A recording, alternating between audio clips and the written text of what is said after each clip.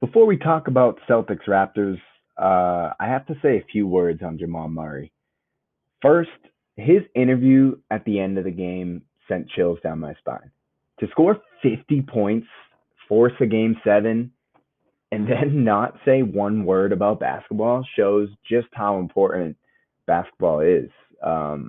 This game is a platform for these guys, but like anyone who's hooped at somewhat of a high level, basketball is a sanctuary. It's therapeutic. I'm so glad that these players came together to make this happen. Because although I used the word distraction when talking about uh, talking about on the last pod, when talking about what basketball is for us fans, watching basketball is also therapy in that it is a distraction.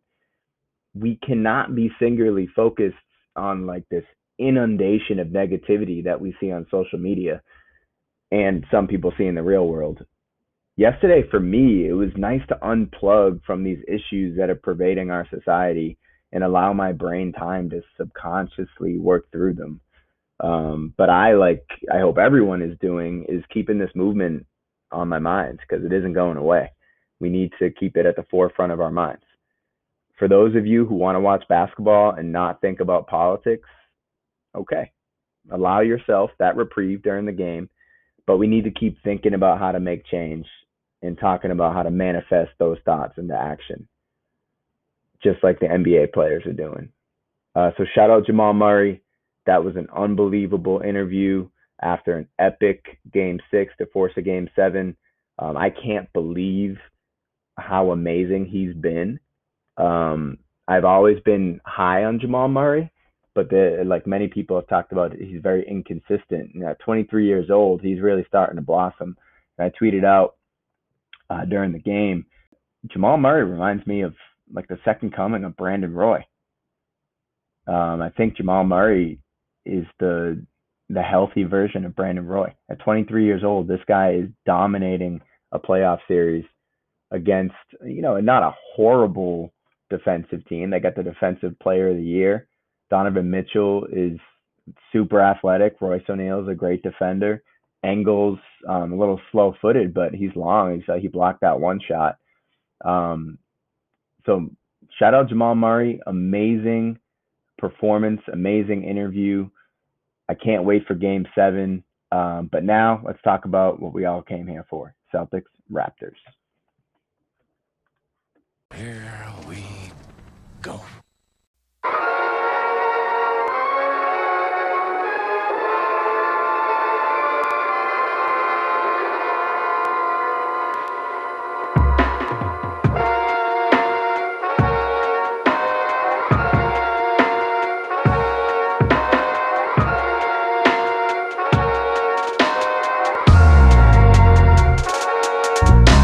Yo, I was dealt a decent hand. My pop's a decent man. No hate to the rat race, but the cheese I'm chasing's that way. See my plan, amazing, crazy, reaching hands. Appreciate these recent fans. Speak my peace, making memes like damn, I figured it out. Game one for the Celtics went about as well as you could have hoped.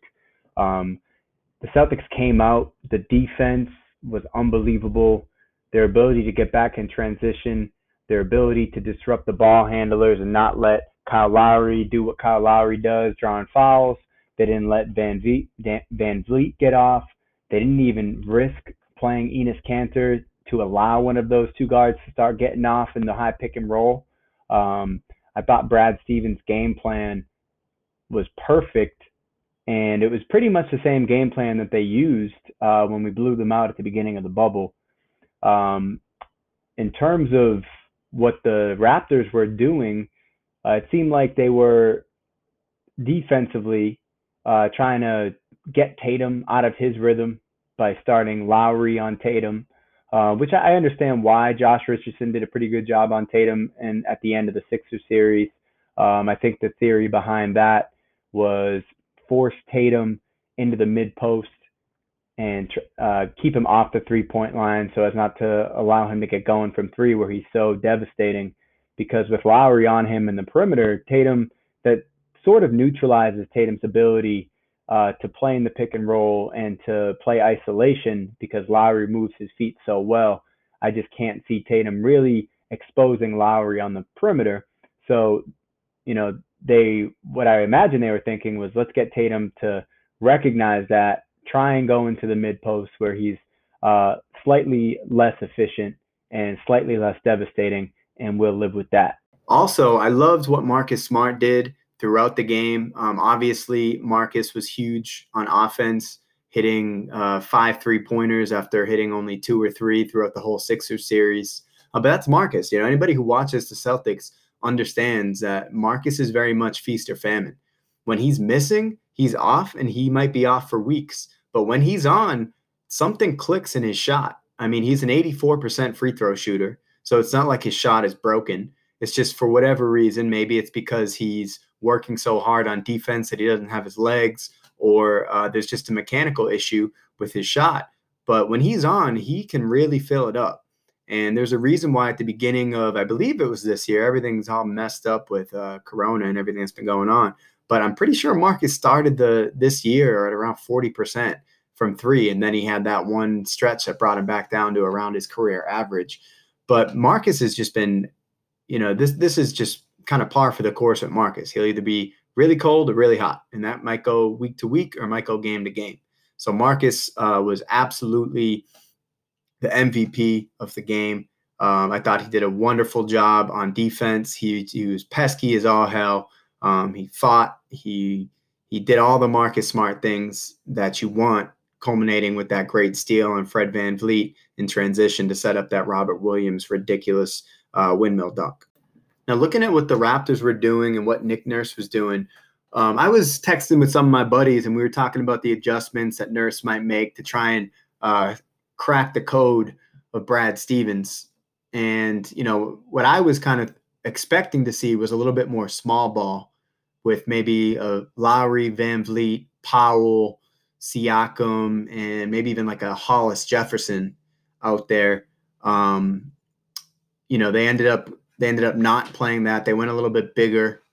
They brought that one guy off the bench. What's his name? I can't even remember his name right now, but he had a couple threes, and I thought that Nurse, moving forward, he has this reputation for being willing to try anything on defense, to switch up his coverages. They started the game first possession in the zone. They went back to that zone a few times. And normally in a zone, you want to put a little bit of more length on the court, which is why they started going with some bigger lineups with Gasol, Siakam, and Ibaka all on the court at the same time. But I could really see the Raptors giving the Celtics a little bit more issues with a smaller lineup. Now, one lineup I'm worried about, and I don't want to see this lineup at any point in the series, but I'm worried about a Lowry, VanVleet, Siakam, Ibaka, and Boucher lineup. That is one lineup that I think could really, really give the Celtics issues because they're long. Ibaka and Boucher can both shoot the 3. They're both devastating around the rim with shot blocking. Boucher is also great at diving to the rim. And I think that lineup is a lineup to watch out for. I don't know. I don't have the numbers or how often Nick Nurse has played that lineup throughout the year. But to me, that's a lineup I'm worried about if I'm Brad Stevens, because I don't know what I counter that with. Am I willing to keep my small ball lineup of Kemba, Smart, Jalen, Tatum, and Tice on the court? Do I then have to maybe play a little bit more Grant Williams? Do I play a little bit more Robert Williams against Boucher? And who knows how that matchup goes. But that's just something I'm looking forward to, some of the adjustments that Nick Nurse might make in some of the lineups that he might try. And thinking back to the Celtics, I'm kind of going back and forth here, but I really think that our depth and our athleticism, maybe not our scoring punch, but our athleticism defensively, our defensive depth off the bench is tailor-made to combat what the Raptors do well.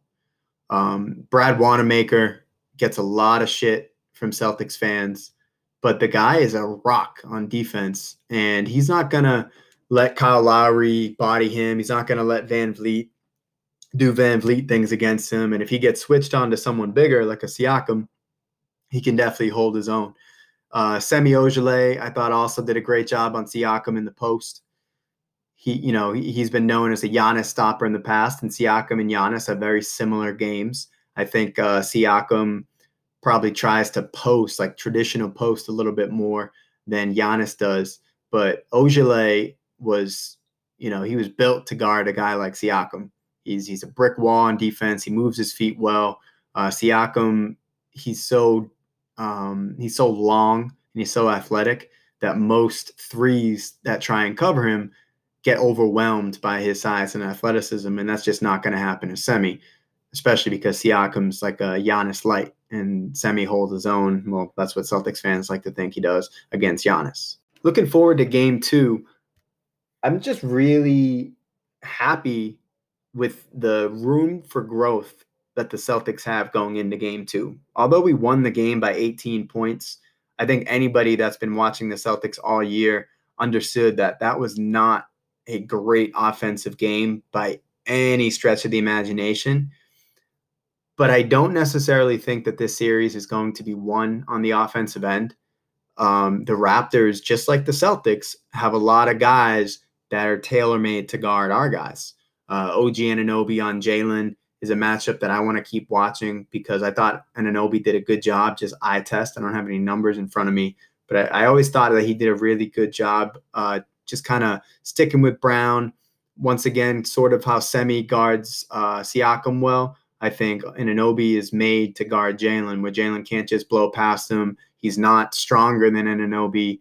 And what we don't see a lot of Jalen doing is being a shot creator off the dribble against great defenders. We often see Jalen in playing off the ball, spotting up for three, or being fortunate enough that the third best defender is normally guarding him. Whereas the best defender will be on Tatum, second best defender will be on Kemba, and then whoever's left over will guard Jalen. Anunoby guarding Jalen is a problem because Anunoby is pretty close to a number one defender on most teams. And if Jalen thinks that he's going to be able to just get off against Anunoby, you might see some inefficient Jaylen Brown in this series.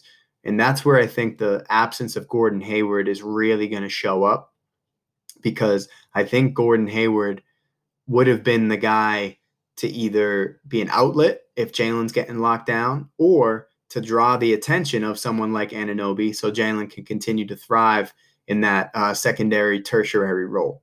Another thing to think about in Game 2 is the three-point shooting. I think the difference in the game was that the Celtics hit three-pointers and the Raptors didn't. I don't think you're going to see the Raptors eye test. I remember I don't have any stats in front of me right now, but just watching that game, seemed like a lot of the Raptors three-pointers were just short. A lot of the free throws were uncharacteristically missed by the Raptors, including, I remember, Lowry at one point bricked 2 free throws. You don't see that very often. So I would imagine that Game 1 was more of an anomaly than the norm. And I would expect Game 2 to be a lot closer, because I think the Celtics are going to come back down to par, shooting three-pointers and hitting shots. And I think the Raptors are going to go back up a little bit. Now, that's why I said earlier, defense is such an important part of this series, because although the Raptors did miss shots, I thought the Celtics did a good job contesting shots. So if the Celtics continue to contest shots, those three-pointers that may have gone down a little bit easier against Brooklyn and other teams in the bubble are not going to go down as easily against the Celtics, because the Celtics are up in people's jerseys. They don't give people room to shoot. And we have such long, aggressive defenders that are willing to close out and make those shots on the perimeter a little bit more difficult. So that's what I think is going to be the key in Game 2 and moving forward, is one, the statistics kind of coming back to the averages, and also, is that just a statistical thing, or is that a product of the defensive pressure that the Celtics are able to put on the Raptors? And vice versa, are the Raptors going to be able to influence shot on the perimeter so that the Celtics are not getting these open looks? And will the Raptors' strategy of being okay, allowing Marcus Smart to be the shooter, be the open shooter, continue to pay dividends for the Celtics if Marcus keeps hitting those shots? Or will the Raptors get their return on investment with allowing the worst shooter on the floor to take the three-pointer. So that's it for this rapid reaction to Game 1. I'm looking forward to Game 2. So we'll have another rapid reaction pod up after that game, and hopefully we can get one of my buddies on this week. I'm looking at you, Will. I'm looking at you, Mark. Hopefully we can get another voice on here to have a more in-depth discussion about what's going on in the NBA and what's happening in the Celtics-Raptors series. So to play you out, once again, my band, Black Sheep Optimist, this is The Pal. Everything I got, make the most of it. No coasting here. I've been reaching for the top and I'm almost there. The road is clear. No more waiting for the drop, but the bass hit hard. Steady from the start. Shooting far for the shooting stars. So they shout my name like, oh